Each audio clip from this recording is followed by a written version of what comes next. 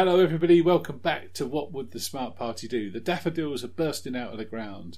Things are getting cancelled left, right and centre because people are starting to sneeze on each other. But one thing is always true, and that's my D20. And Gaz up the road. Hello, mate. Alright, Baz. Happy GM's Day. Is it? It is apparently. Today? At the time of recording, it is Happy GM's Day, yes. Well, alright, happy GM's Day to you, because you're my GM at the minute, which I'm sure we'll cover. Yeah. And I guess happy GM's Day to... Matt. Matt's my GM. Matt at Steamforged. We'll talk about that a bit later too. And happy GM's Day to all of you. I have had no previous congratulations to you mentioning that, so now I feel blue. No, I got some of a good friend Dirk the Dice from the Grognard's File podcast. Mm-hmm. He mentioned it earlier and posted some pictures up from 1970s kids comics and stuff as his want.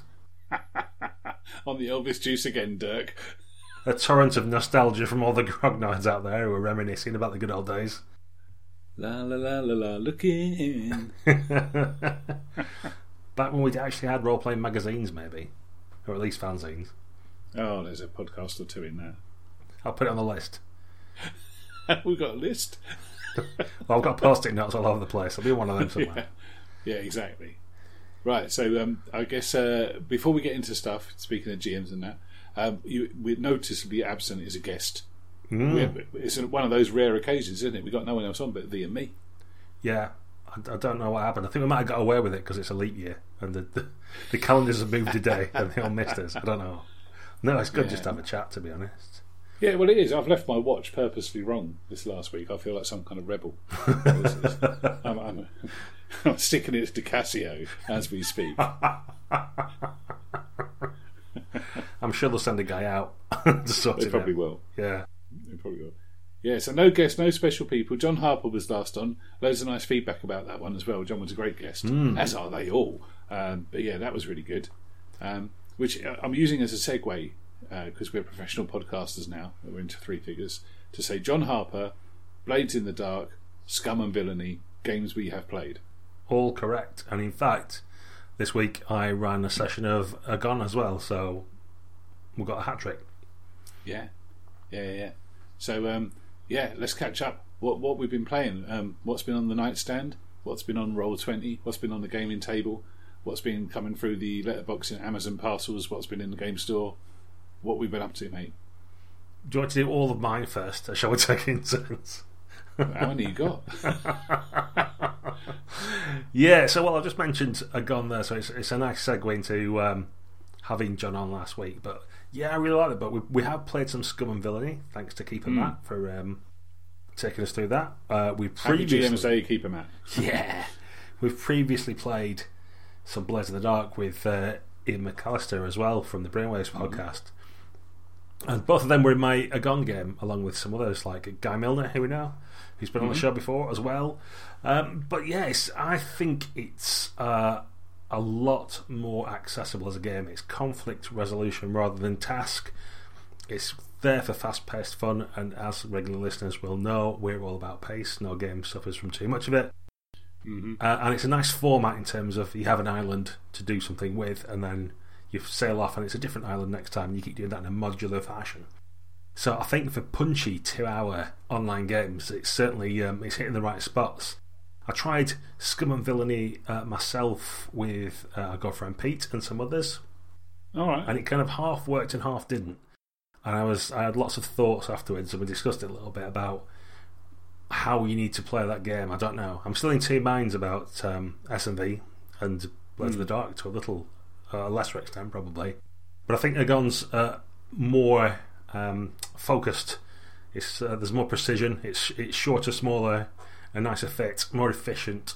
So I can definitely see what you have to do with that game. And I think the other games possibly take a bit more thought. I don't know. What did you think of Blades and Scum and Villainy? Well, Blades in the Dark is in my top whatever the number is of RPGs. I mean, admittedly, that could be a big number. Yes, indeed. 3 or 4 figures. But, yeah, well, I'll put it at top 5. I really enjoy Blades in the Dark, and the reason it's up there is because it's literally inspired me to do stuff and to write stuff, GM stuff, put together scenarios. And there's actually a shockingly small number of games in my collection that do that. Most of them are read, they're interesting, chat about it for a bit. But there's not that many actually make it into a full-fledged, let's play this, let's get the characters going. get some strangers together and roll it out. And Blaze definitely did that. And so by extension, Scum and Villainy, I've really enjoyed the sessions that we played of Scum and Villainy. And again, thanks Keeper Matt for showing us the stuff, sticking it all up on Roll20 and being very accommodating. And obviously really knows his onions as well. So that was a really good, strong demo. So I feel like I can talk about Scum and Villainy and have an opinion about it that's got some kind of authenticity to it. It's not just sort of I've read it and this is what I think, you know. So we've had a good run out of it. I've been spending decades looking for the right science fiction game for me. From a setting perspective, I think this is it. I really like the setting. It's lightly sketched, but it just seems made of adventure. It's full of gameable material. Not so dense that you can't penetrate it. You don't have to be a master to do that. You can pick it up in fairly broad strokes, but it seems to be deep enough to get some stuff going on as well. And we had a nice little sort of chat about Star Wars, Guardians of the Galaxy, Cowboy Bebop, you know, the sort of themes that we could touch on. And that worked really nicely, you know. We didn't have to worry about like too many technology questions or people seeing different types of spaceship when the GM says you see a spaceship. So, you know, that's all really good. I mean, I think with all those Forged in the Dark games, they're just hard. They're just literally quite hard. You can't be casual about it. You can't be casual as a GM, despite not having to do traditional prep. You know, Matt was kept well on his toes. Yeah. Always having to improvise, react. Every dice roll requires not just a decision, like a refereeing decision, but actually you've got to start chewing through some more content with every roll. And players, even though, you know, we've only really got 12 stats in those games, and the player picks it, you know, you say if you want to do a sway roll or something like that. So you think you can get away with going, I sway that person. That's just not going to fly. It never would with you and me anyway. No. But you can't coast through it at all. You can't lean on a combat for like 30 minutes rest. You can't lean on downtime to let other people go and, you know, gather some information or knock about in the bar. In fact, you can't do anything that isn't like deadly serious and like with massive consequence. Even though it doesn't actually have massive consequence, it feels like you kind of got to be on the edge, well, just leaning into the game the whole time. I found it quite exhausting in a good way.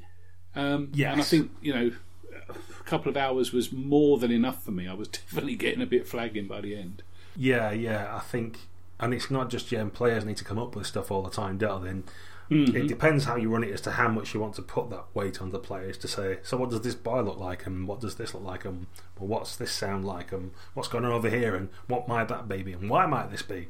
So you don't necessarily have to prepare it all yourself. In fact, you're advised not to prepare it all yourself too much as a GM. You can throw some weight on the players, but then it also means that the players are coming up with things and perhaps not working out what they want to do so much as having to think a lot of the time about what's going on and and you kind of feel the pressure to come up with something interesting and cool every time, don't you? If someone says, so what does the drink look like in here, that you know, what's the kind of alcohol, you can't just say, oh, it's a beer. You feel like you've got to go, oh, it's blue Arcturian brandy or something, or come up with something that just sounds cool. And I think that just adds mental weight to what you're doing. Like you say, it feels like work.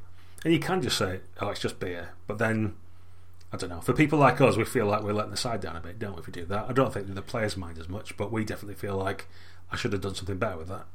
Yeah, and you get into a state where everybody's trying to one up each other. It's a good thing, don't get me wrong, you're building on each other's improv, but if you look down at your watch and realise you spent 20 minutes and you're not like left the elevator because everyone's describing the button and what type of shoes they're wearing today and what it means about everything. This is overstating it somewhat, but it seemed like everything was serious, and that means it's an absolute pig from a pacing perspective, not just about speed but about that rise and fall that you see in a lot of games, about those shades of black and white, you know. It's it just feels like you're in a drag racer of like, you know, you've got to be on your game and everybody's got to be contributing, because if you don't, there's no game. I actually believe that there's very little underneath that chrome chassis. You know, there's not a lot to the dice rolls mechanically. It's a sound game, I get it, but without the adjectives and the adverbs and the verbs and the words that everybody puts into it, it would fall very flat if you just played it purely mechanically. But by adding all of that fiction onto it, nobody can take any time off. You certainly can't just hit something with its axe, and you can't.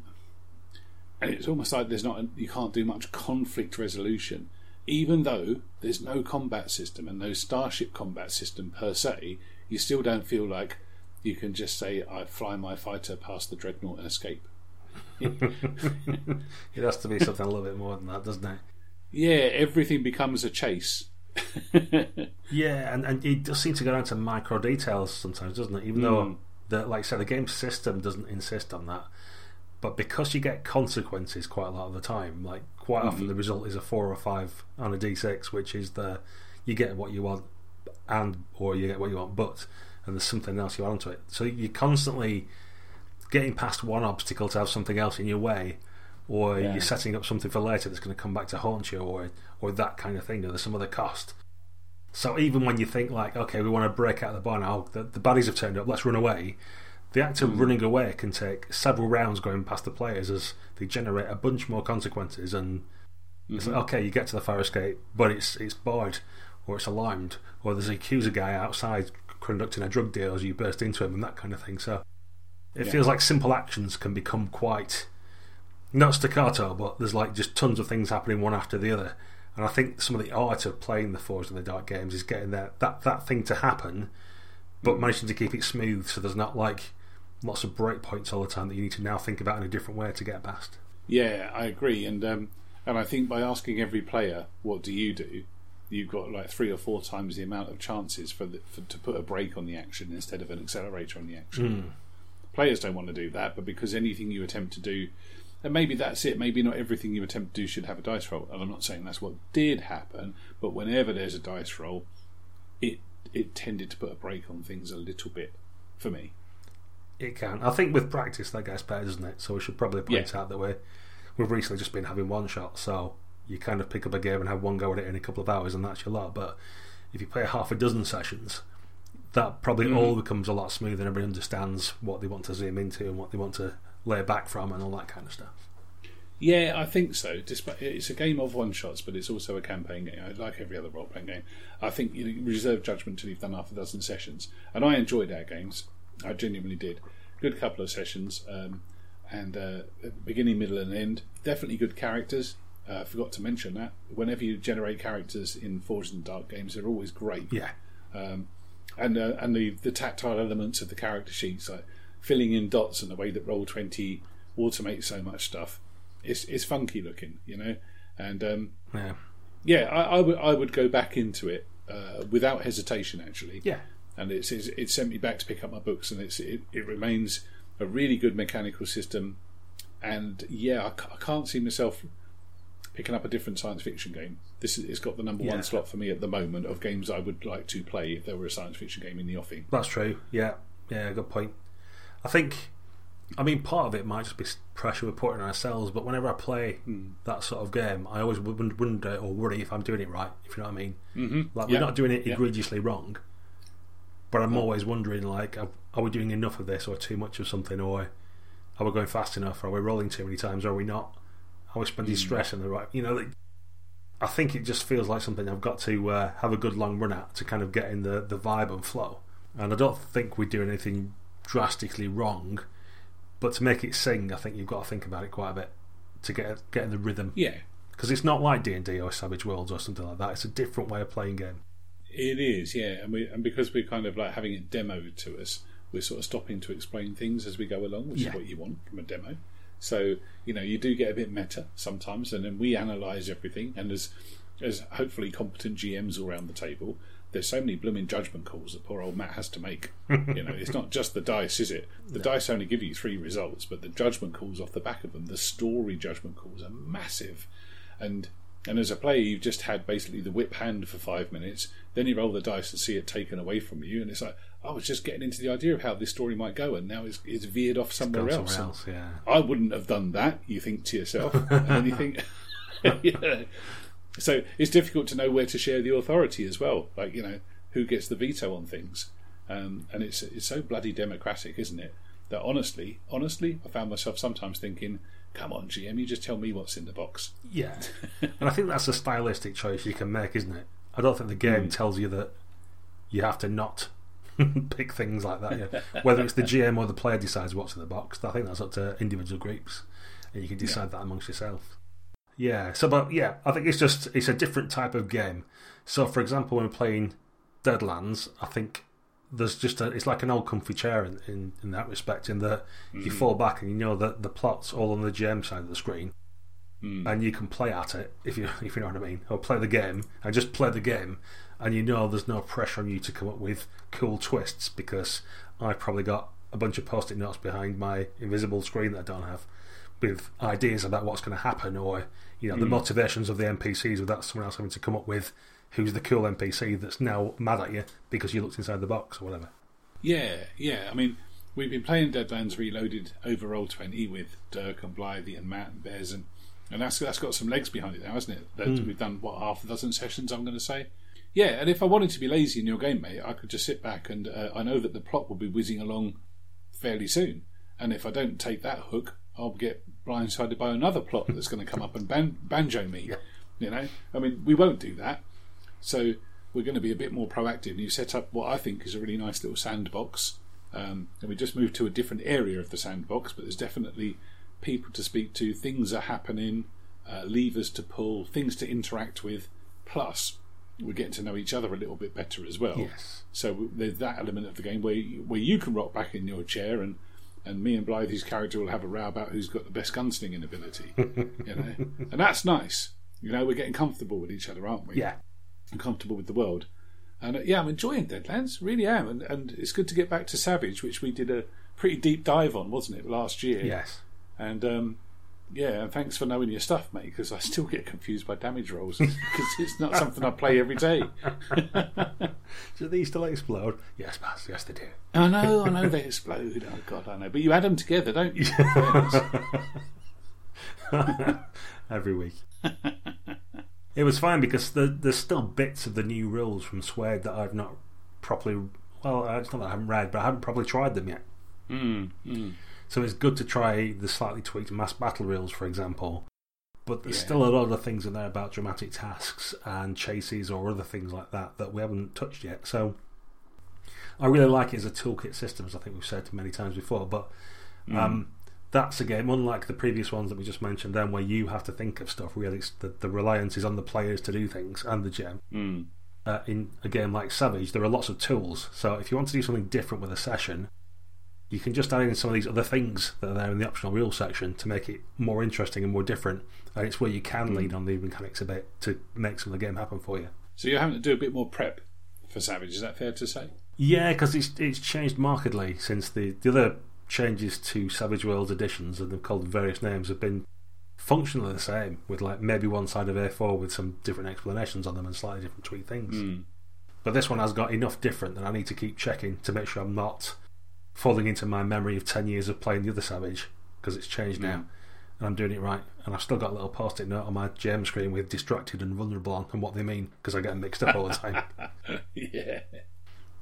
But it's good. It's still the same old Savage in many ways, and it's good for fast, furious fun, for action, and probably the thing that's enabled a lot of gaming for us and others out there. I noticed Old Scouser and a couple of others on the Twitter saying this, that we're playing lots because we've got Roll20 and Google Hangouts and various other online tools that allow us to do it. The Blades in the Dark sheets, for example, and there's some for Scum and Villainy, there's going to be some for Agon as well. They're just like things of beauty. You can click the skill you've got and it rolls it for you and comes up with a nice little background and does all the bits and pieces you need it to do, which is wonderful. And for Savage Worlds, even Roll20's got things like decks of cards you can do. You can make custom ones with your own backs on if you want, or even create your own faces on the cards to put in a deck and just have 20 cards with special abilities that you hand out randomly or things like that. So the online tools are definitely enabling us and other people to get a lot more gaming in. Yeah, that's true. I mean, I've done more gaming this year than I probably did in all of last year. Yeah, I'm just getting on that there. basis. Yeah. And it's March now, and that was from a bit of advice I got from Dirk, because Dirk always does this lovely thing at the end of the year with the Groggland Files where he goes through his stats for hours played and that kind of stuff. Bless. And but he did say, didn't he? I said, how do you manage to get that much time done? And he goes, well, you've got to work at it. You know, sometimes you don't want to. Sometimes you really don't want to.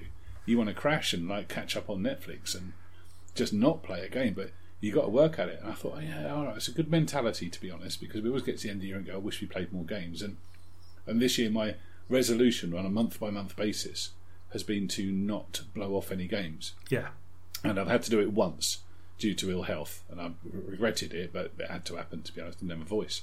But it's once, and that's in just over 2 months now. And I've played loads of games. And sometimes I haven't wanted to, but within 10 minutes of it starting, you're glad you did. Yeah. You know? I haven't had any poor games, which has helped. In fact, they've all been excellent. I've really enjoyed my gaming this year. It's been some of the best gaming I've had in years. Really, genuinely good stuff. And I've ventured onto Roll20 myself as well. And I've started a pick-up game of King of Dungeons. Went onto Twitter, I think at your advice. He said, why don't you go on Twitter and say, who wants to play a game? And loads of people put their hand up. Not all of them actually show up. No.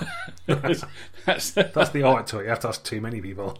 You do. So I pitched a game start for 8 o'clock on a Saturday night, and at one point, if they'd all showed up, I'd have had 13 players, which would have been like AD&D levels. So that could have been fun. But or not fun, as it turns out. But instead what happened was I got a really good core of players, and we're a good few sessions in now. And that's been so gratifying, because I've had a guy return who I played with before, and a bunch of other people who I've never met in real life, to my knowledge at least, and we're becoming friends and becoming gamers together, and that's what it's all about. And I still get dead nervous about running a game for anyone. Even more so when it's online, and triply so when it's a game you wrote and people keep asking you how the rules work. And you don't know the answers. Not a clue. So you want to get it right, don't you? Yeah. And it's been working really well. And I've kind of enjoyed doing the prep for that as well, because I've tried to make it a bit easier on myself. I've been writing some scenarios for King of Dungeons, and Call of Cataclysm is out now on drive-through. Click through and find it. It's $5. It's really good. And I didn't want to do that for these guys, so I've been leaning on some published stuff and just picking bits and pieces off the shelf. So I'm using some stuff from Lankmar, the Dungeon Crawl Classics version, right? Because I love DCC. I didn't want to run that straight up. I just like taking bits and elements of it for my games, and I'm kind of blending it with an old source book. I say old; it's about 5-6 years old.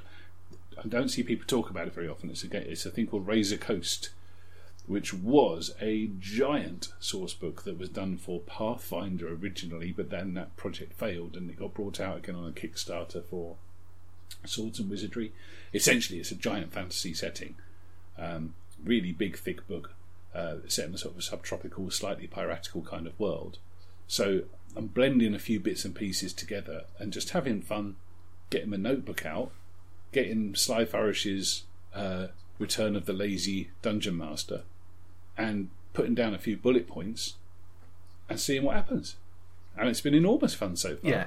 And then you go to Roll20 and start importing maps and images, and you lose your entire life to it. So everything you gain from being like, a nice improv prep heavy, you lose due to technology. Looking at pictures. Yeah. Fonts. Oh my God. Yeah, it's good fun though, isn't it? As long as you're enjoying it. I think that's the thing.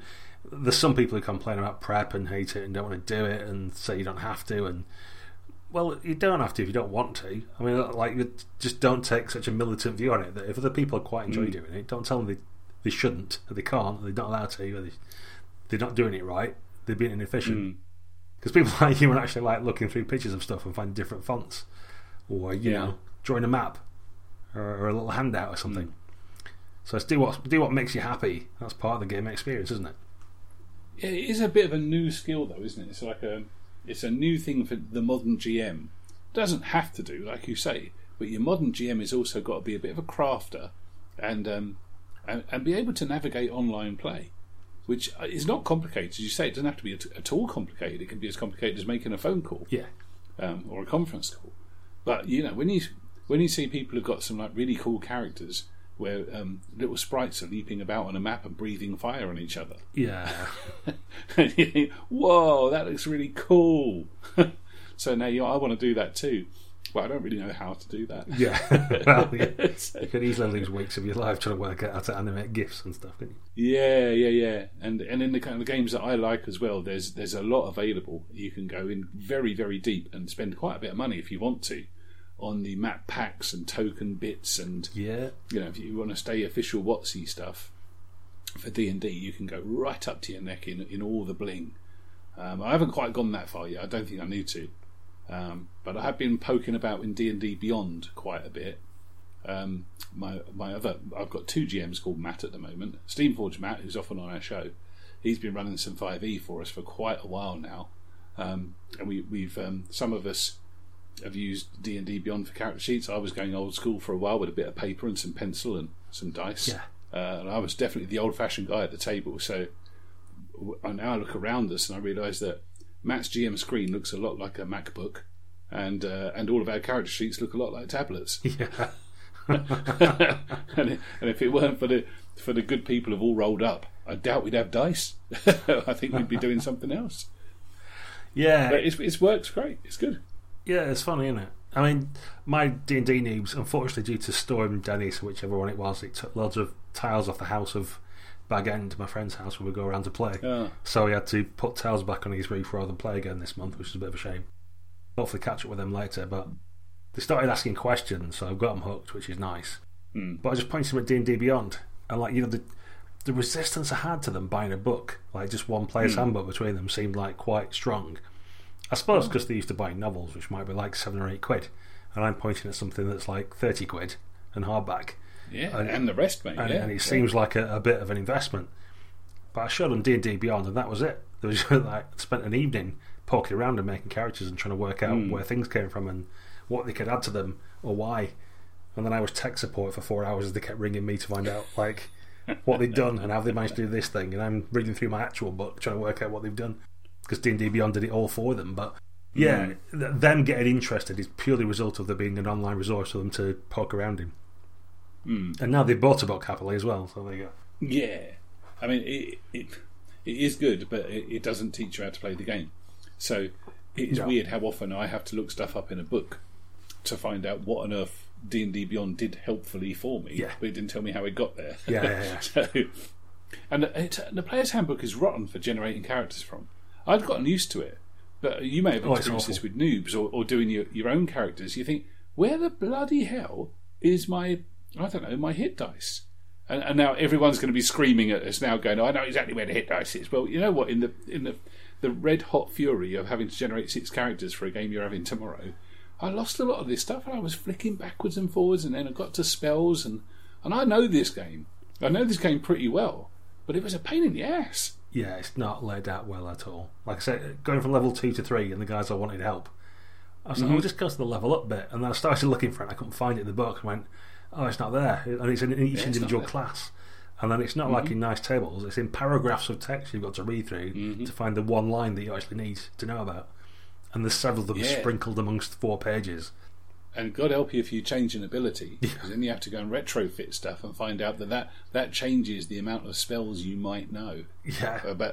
Or it's put another +1 in your Eldritch Blast on D&D Beyond, and you have no idea where it came from. And in some ways, it doesn't matter where that +1 came from, but you want to know. So you go digging for it, and then you realise it was because of some race you picked, some racial choice you made in level 1. Oh, that's the one. A really basic thing, because I've stayed away from D&D for some time, but the guys is now wizard.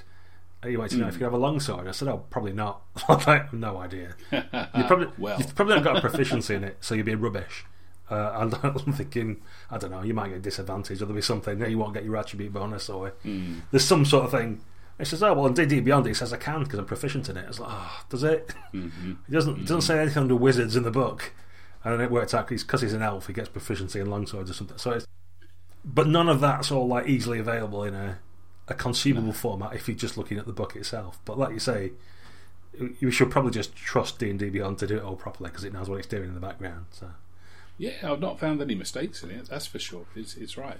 I mean, I did more than a few sessions where Matt runs a tight game, which is really good, and we've asked him to play it like as rulesy as he wants. You know, if we're going to play D&D, let's play D&D. Yes.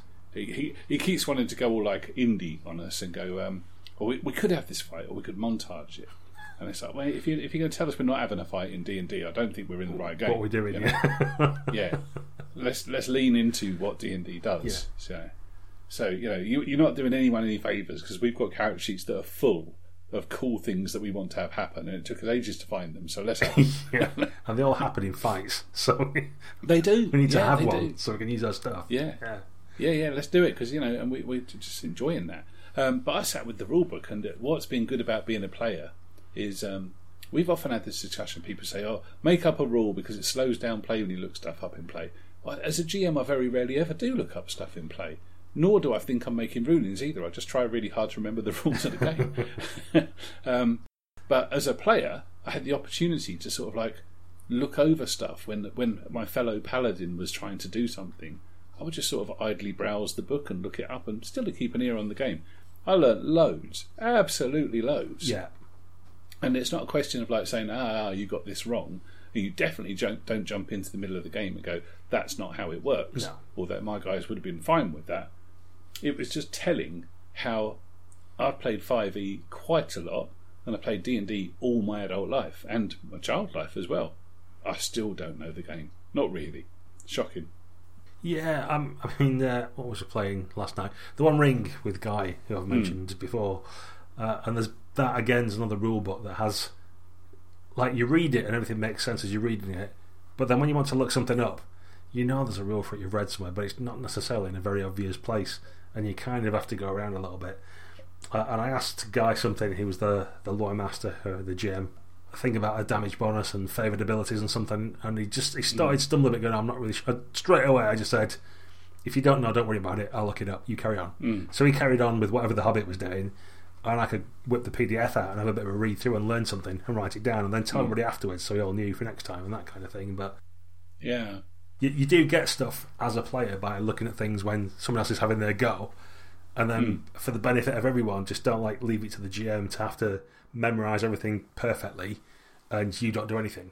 You know, I think we've discussed before, if you're a wizard, like, learn your own spells, don't rely on someone else to tell you how they work. That's your job.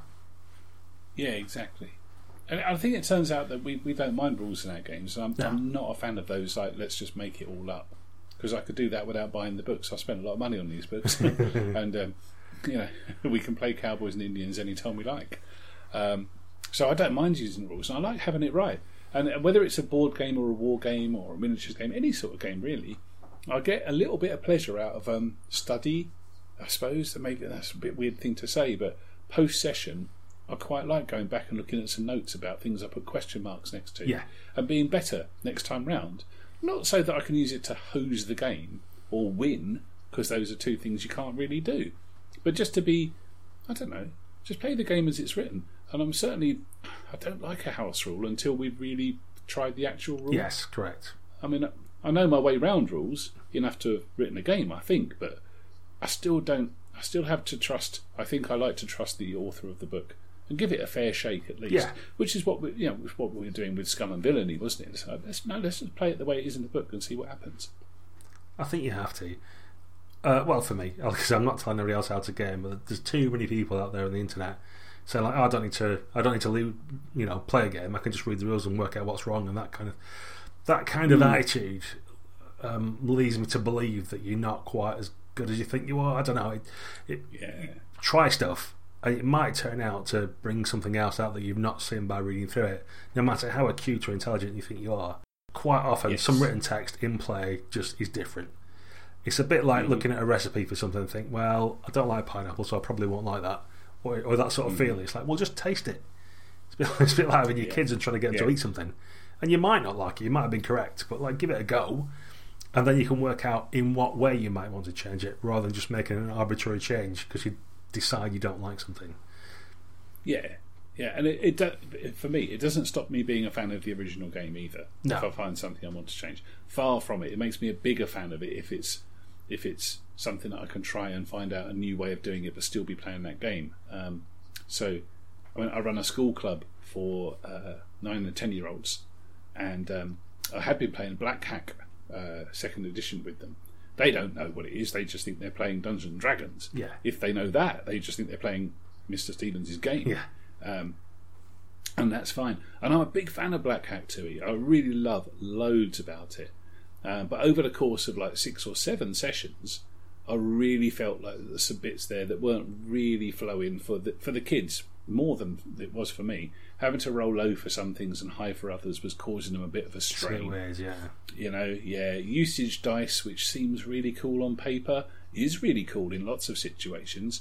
They didn't really get it. They didn't really like it. They didn't like having to put a dice to one side and just make a roll, and for that, it was just a bit odd for them. Yeah. So I made a few subtle changes, and the kids are really resilient. They don't give a monkeys. I just did them some new character sheets, and what I ended up doing was, it's not even an official game. It's just like a hack of millions of different D&D things that are stuck onto a player character sheet, and they don't have generation rules or anything, so they couldn't go and buy this game or make stuff out of it. But it's just got, I just did a thing where I wrote down all the potential actions that they might want to take in the game, because it turns out that the kids really want to know what they can do. Yeah. And saying you can do anything is too much for them. And if you just look at most character sheets, if you do look down the character sheet and see what can you do, you end up looking at the skills section, which aren't always actions, if you know what I mean. Yeah. Like, you can't go, if you look at a survival skill, you can't say, I choose to do survival this turn. That's just a really weird thing to say. Yeah. Can I go out there and survive, please, Jim? What? You're in a town. Well, I know, but it's listed on my sheet as something I'm good at. So I want to try it out. Yeah. And the other options are casting spells or your attack options. And I know people are going to be shouting at their podcasting things now, saying that's what D&D is, but it's not. So I wrote a list of the things that they'd asked me before, like, can I befriend someone? Can I run? Can I heal that person? Can I dodge it? These are actually all things that rules as written in D&D don't really exist as things you can do. They're like tactical options in some things and so on. Clearly you can run in the game, but that's the movement rules, and without wanting to get too technical, that's not an action that you take particularly. No.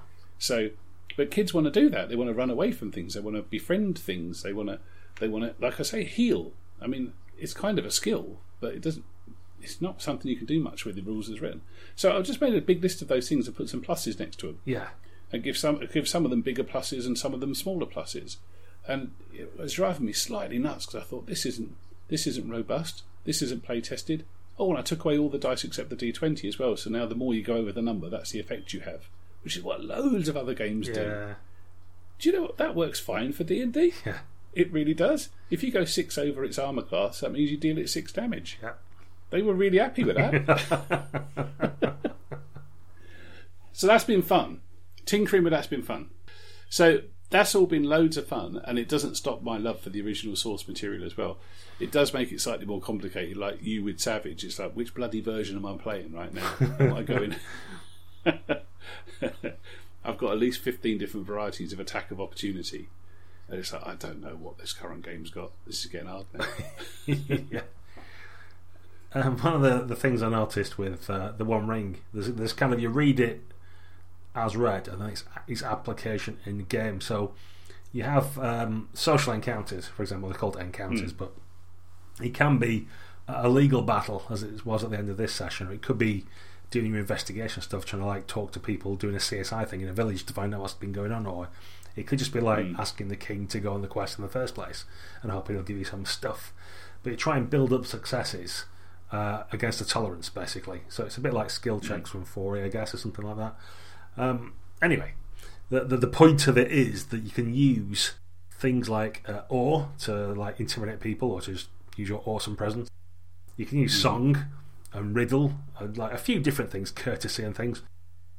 And technically, as the rules are written, I could just roll my riddle all the time, which is fine. I've got points in it. So if you want to metagame it, so to speak, you can pick different skills that hit the skill groups for all the various things you're going to have to do, and then you're covered. But when you play the game, and we were trying to speak to some grieving woman at a graveside, and it's like, well, how are you going to convince her to open up to it? It's like, well, they got riddle, so I could like... Riddle me this. Riddle me this. Who's dead in that grave, and why do you care? What has 2 legs in the morning? What was breathing and warm, and is now cold as the grave? No, and you can think of ways around to use it, but it does feel like you're shoehorning in things sometimes. Mm-hmm. And then there's skills which you might not necessarily be as good at, or in fact awful. But sometimes you've got to roll them as well, and I think that's something else that I've seen with some games that seems to come up with things like, for example, Fate Accelerated, where you have approaches to stuff, and some people have a big number in one thing and a lower number in other things, and they'll always try and hit the big number because it's just natural to do that, because you win at that, you get more numbers for it.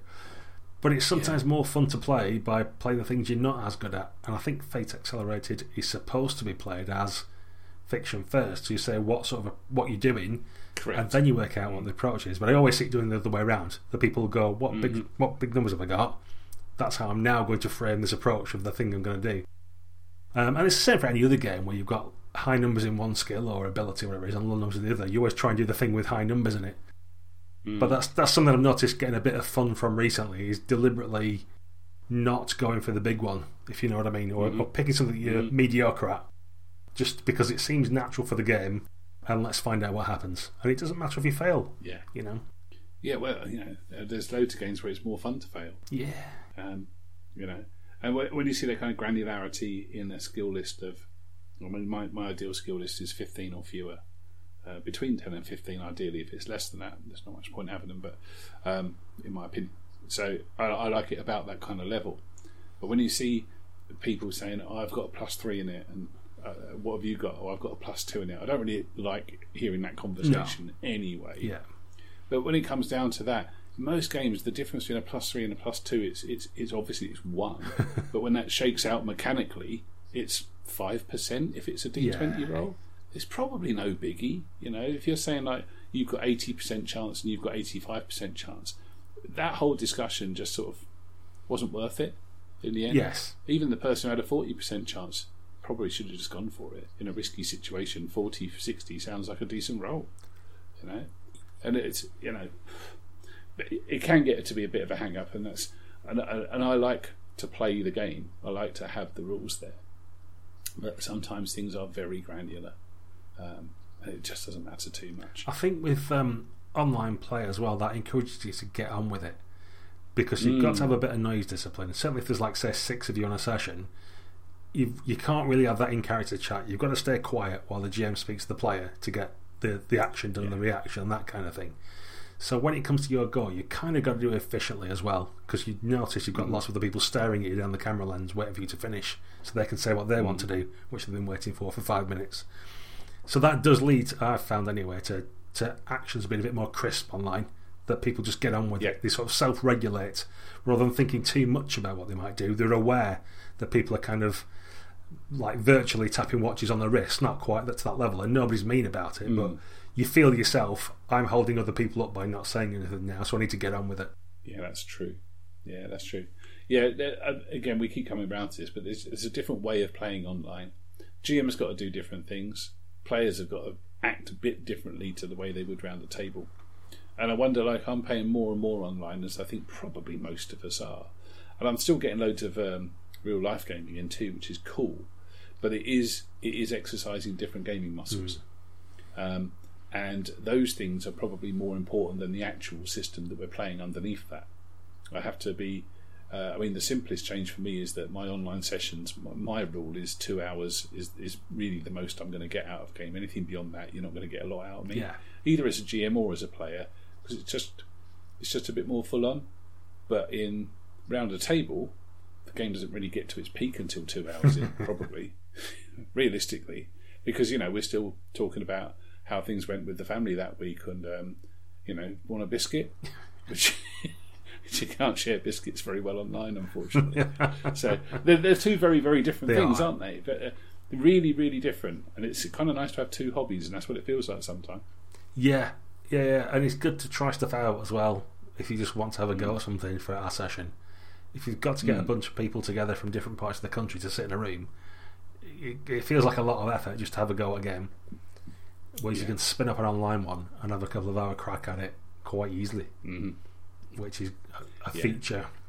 But in the traditional space, my game that GM Matt has been running of 5e, we're up to 5th level, my friend.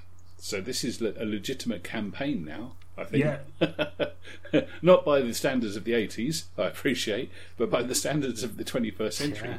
From zero to 5 and still going. It's all getting a bit, wow, we've got some backstory here, which we certainly didn't really have on the character sheets when we started. And that's going really well. And of all things, we're playing the Acquisitions Incorporated campaign, which, go back a couple of years when I was super po-faced, you couldn't have got me to do that at gunpoint. Seriously. What, we're going to run comedy D&D? Oh, fuck off. But luckily, none of us are funny, so it doesn't feel like a comedy game. Straight as you like.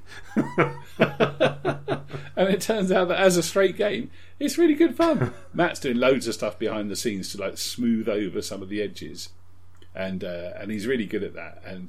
And he's putting filler in and so on. He does this. Right, this is going to split the audience. Probably 99-1, I think, that this is going to split the audience. He gets the opening chapter book with the contents page, and he goes over it with a pen and crosses out chapters he doesn't think he wants to play. That's disgusting. And he writes in new words, and oh man. And when something happens, like if we kill an NPC, he crosses them out. He actually crosses them out. I know Boy Band Simon in Bermuda is going to love that, because he used to go over his limited edition cult black and white book with a yellow highlighter and rip pages out and stuff. Oh, it makes me feel, I'd need two copies of the book to do that. One to write in and one to keep. That's nice. Matt goes, well, it's my book now. I've written in it. It wasn't my book till then. Yeah, it was. So, but he's very good at that, and he's the trouble is, Matt won't mind me saying this. He's been showing signs of restlessness recently. He does that great thing, and we've all done it. I'm amazed we've got to 5th level. Honestly, I'm stunned. And you start thinking like, I don't know. Oh, this 5e. I know we've been playing it for a while now, but I've been looking at some other games and some things that we could import, and maybe, obviously not completely change system, although I'd like to. And then, so it's like, all right, now, Matt, for God's sake, mate, let's just play this game. Yeah. Don't go mad. And then he starts thinking, I tell you what though, this adventure, there's quite a lot ahead of us, and before we get really deeply into it, I've been thinking about some other stuff that I'm slightly more interested in these days, because you don't have the same feelings you did like a year and a half ago when you picked it up and it was hot. Of course not. So then he started talking about changing the campaign setting. And then he started getting into our characters. It's like, you don't have a bard, do you? Maybe you should think about having a bard. I could roll up a bard. In fact, I could put one in the party. I could play the bard in my game. No! Right, you can't change the rules, the setting, and the characters, Matt. If you don't want to run something else, mate, just say. But don't try and morph it all and coerce us into playing City of Mist, which is what you really want to do. Yeah, I was going to say early into that, before you even got into half of it, I was going to say, like, just play another game. Like, stop trying to. I know. Yeah. Oh, bless. But he doesn't want to abandon what the goodwill we've got behind us now. We've got not only have we got like a head of steam up, but now we've got like legacy. Yes. And I think the dream still is, early in March. People say, don't they, I'd really like to play a really good long campaign with a bit of closure on the end, and it feels like we've really made a name for ourselves and got some stories to tell. And that's still the gold standard for me. One shots are great, small campaigns are fantastic. More games than I ever want to play, and this 5e campaign, I never thought it would be 5e, and I certainly never thought it would be Acquisitions Incorporated, but this is the one that's got legs, so god damn it, I'm staying on the horse. Yes. Well, don't think, when you're our age anyway, and the sort of games we play, you can't aim for a long campaign. It's just going to happen. It was funny on Twitter today, a guy was saying about the One Ring thing. I think I'm it was an accidental campaign. Yeah. And because we played 5 or 6 sessions, I can't remember which now, and it's the same for Deadlands and some other stuff. And I think you've got to approach it as we're just playing to have fun, and then it will transpire to become a campaign if everybody's still having fun with it. But yeah, trying to plan a 2-year campaign from the off, what we're all going to be excited about for 2 years, that's a highway to nowhere. Yeah, well, that's like asking people to marry you on your first date, which I have done successfully, but but generally not a good idea. Let's just take it one date at a time, shall we? One sample. I think we've got a wider population with that. might get a different result. I think that's a sampling error, Baz. Yeah, but not thinking too far ahead is a good thing as well, and it does prevent burnout as well. I was talking about prepping for games a little while ago. I did pick up the Sly Flourish's book, Return of the Lazy Dungeon Master, or Games Master. I think he calls it Dungeon Master. It's good. It's really good. He's totally listened to our podcast. It's full of all of our advice from back in the day and today. It really is. Is it? Pace. Yeah, there's stuff in there about pace. Oh, I suppose maybe we haven't exactly trademarked it, but We should have done. It's really good. I did learn some stuff from it as well, though.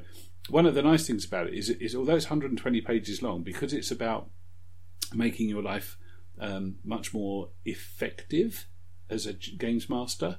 It's not about advocating no prep or playing zero prep games or GMless games. It's about, like, you probably play Dungeons and Dragons or Savage or something like that, or Call of Cthulhu, and you probably do want to have a scenario in mind for when people come over, or you've got a published one. So this is real advice for how to do that without breaking your back. And interestingly, all the chapters are like a page long. So it's even that reading this book is not going to take up your whole life, and you can dip in and out of it and read it in any order that you want. So it kind of does what it says. It practices what it preaches.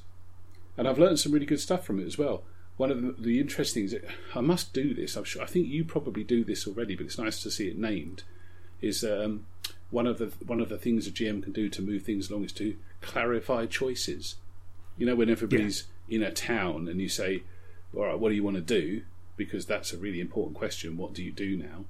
And then you've got loads of people flapping, really, and no one's being the leader, so everybody's got valid comments, and the whole party looks like it's going to fizzle or just drift off into the city and maybe never come back together.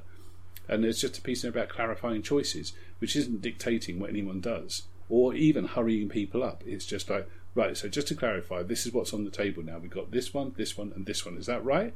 Okay, so out of those then, which one seems most likely?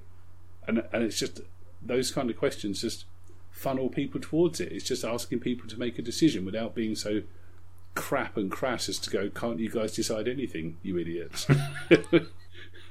Or sitting there being all passive aggressive and just like dropping ninjas on them because they've sat in the pub all morning not doing anything. And it's full of little things like that, which I thought, I found myself nodding along, which is a good sign. Yeah, that's one of the good things about a Gone as well, that it just, you arrive at an island and it says, like, this is the stuff that's happening right now because something's immediately happening that requires attention, and here's two or three different things that you could do. So ask your players these questions, and it's like, right, do you go and speak to the priest, or do you go and speak to this miner, or do you do something else because, like, people are being eaten by harpies? So what do you do about it? And it's like, but you've narrowed the choices down. You don't describe a scene and sit back and go, so what do you do?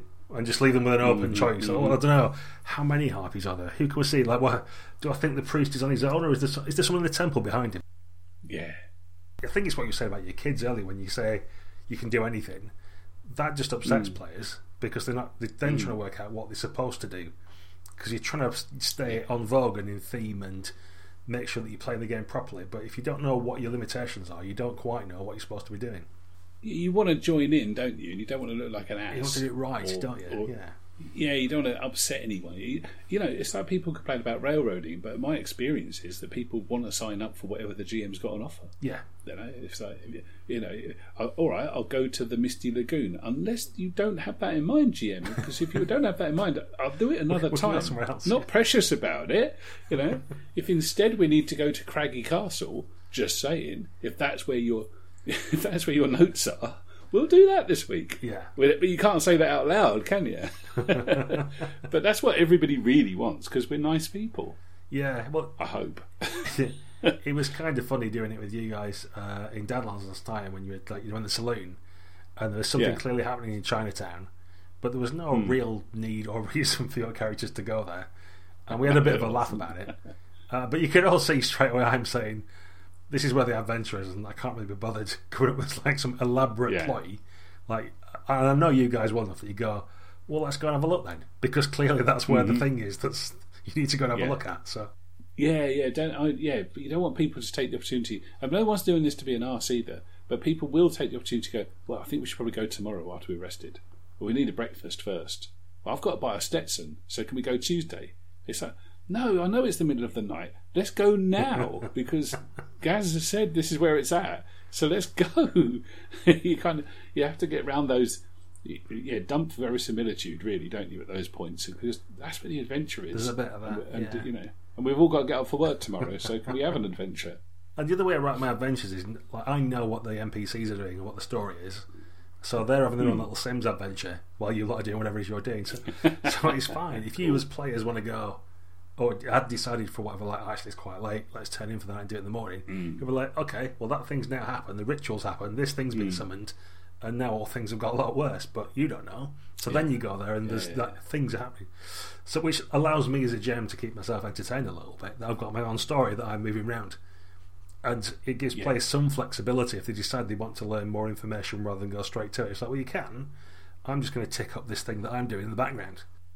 And I think to sort of circle back to Blades and stuff, that's something it does front and centre, where you have your advancement clocks.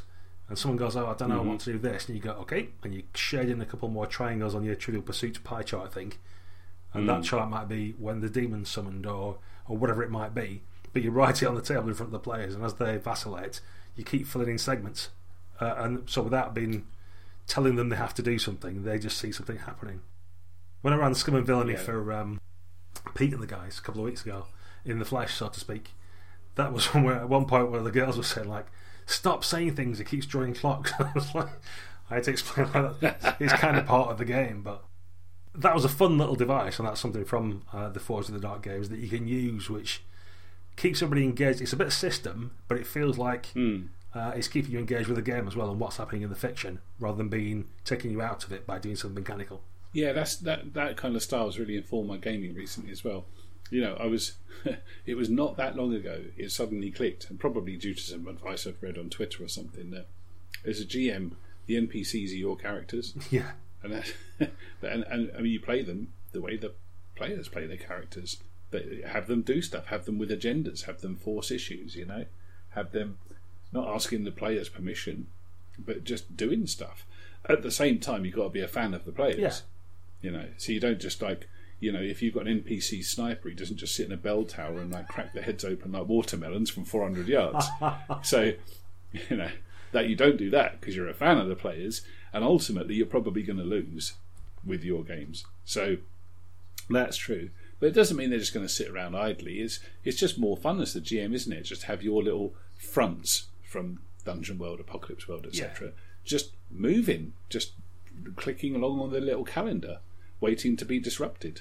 Yeah. But they're not sitting there in stasis, ready to start when the players arrive. Yeah, that's right. The players are going to arrive on the scene and mess up the plot horribly in a really good way. They're going to be, you know, they're going to be really good at making sure the agendas don't happen just by their presence, but nothing's waiting for them to arrive. Yeah, I think a good way to approach it, for something I enjoy anyways, is imagining that the bad guys know what they're doing and they're going to succeed until the players are introduced, and that's the thing that's going to stop them. But from their point of view, they're quite happy. They've had the plot that they've been sorting out for the last 5 years, and finally everything's coming together. It's all coming to fruition.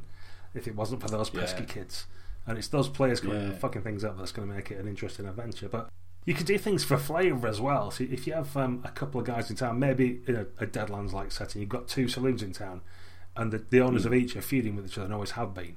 And they might try and recruit the players to join one side or the other, and the players might ignore that and go fighting demons or whatever it is that's more interesting.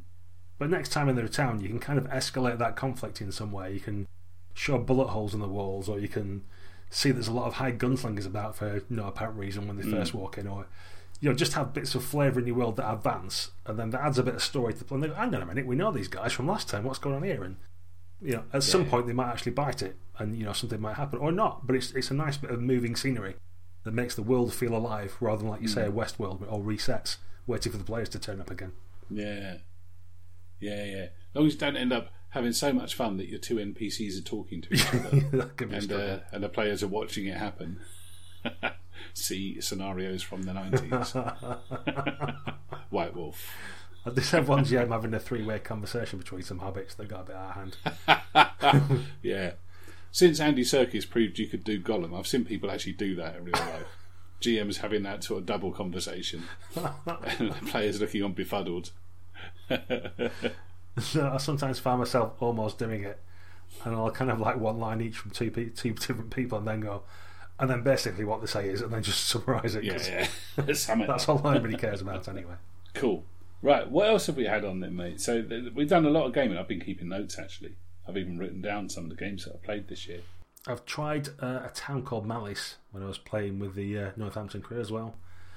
What's that? Which is like, the Nordic noir things, like The Bridge and The Killing and whatever else.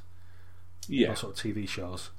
It sort of emulates that a little bit. So you're in an isolated community and there's a bad thing going to happen, and your players the characters are trying to stop that bad thing happening effectively.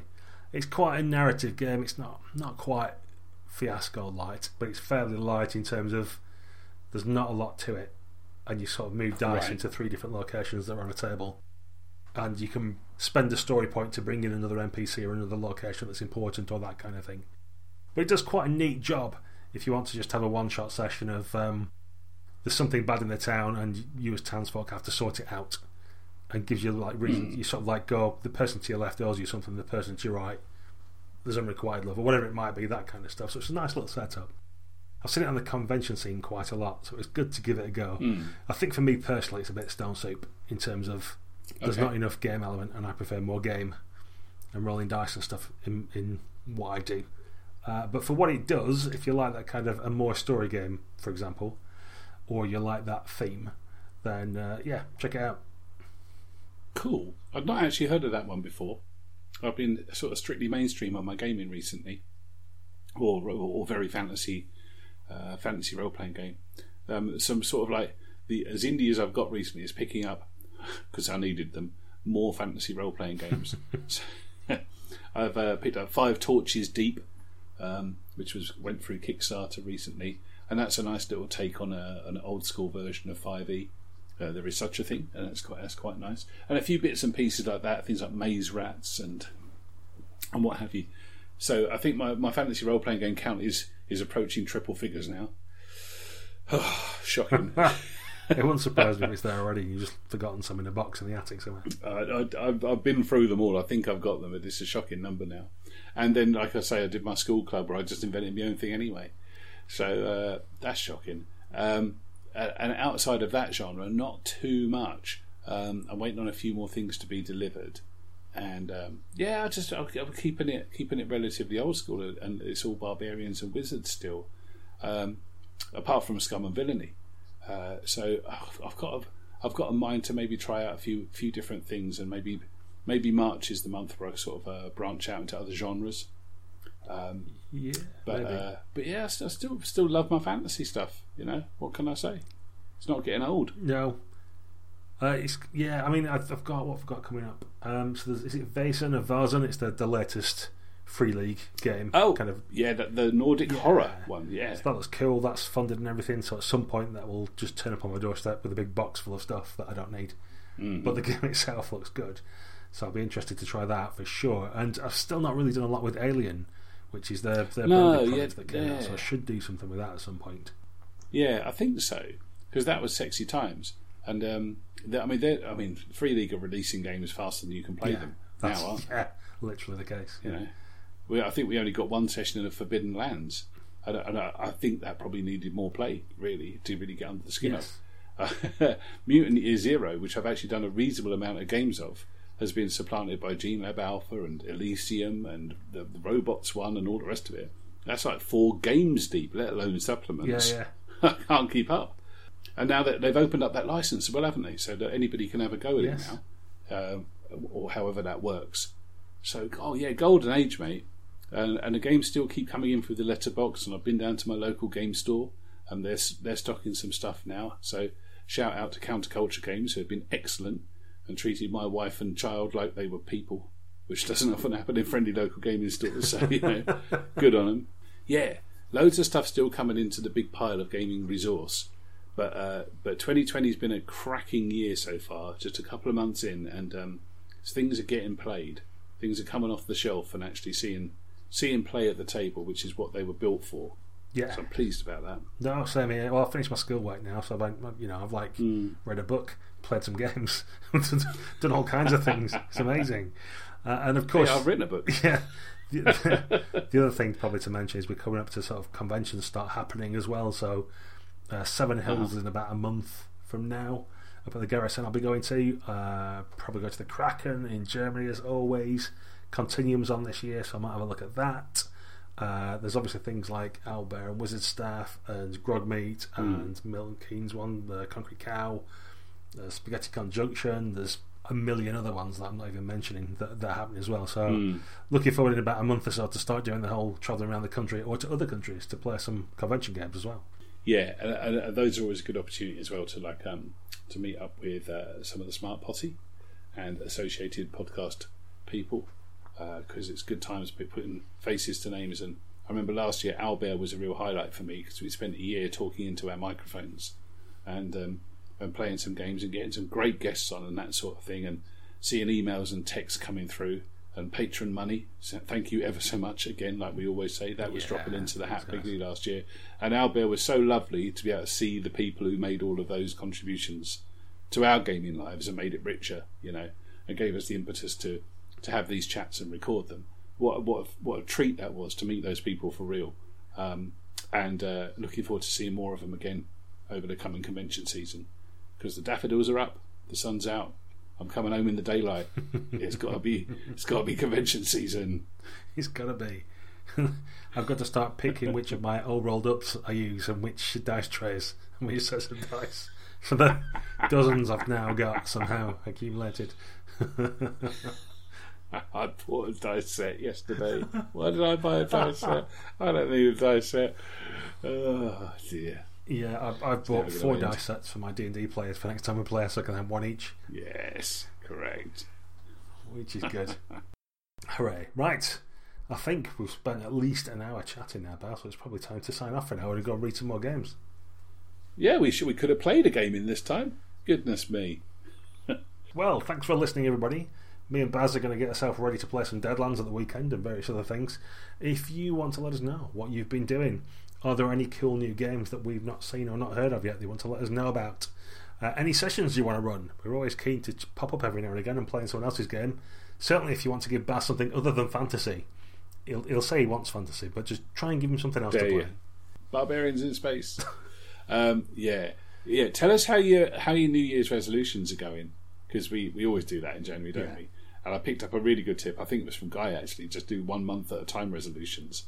That's so I've had a couple, and my March one then is going to be to play a game that isn't all dragons in holes in the ground. We'll see. How's your New Year's resolutions going? Send us in your details, what you've been playing. We see loads of stuff coming through on social media all the time, and people celebrating games they've literally just signed off on. They've just stepped away from the table and they're ranting about how good it was. It's great to see that. So yeah, drop us a line either through Patreon, where you can also drop us $1, or just email us at the smartparty@hotmail.com, and we'd love to hear your stories. Yeah, or find us on Facebook, find us on the Twitters, anything else you want. Until next time, guys, ta-da! Bye-bye!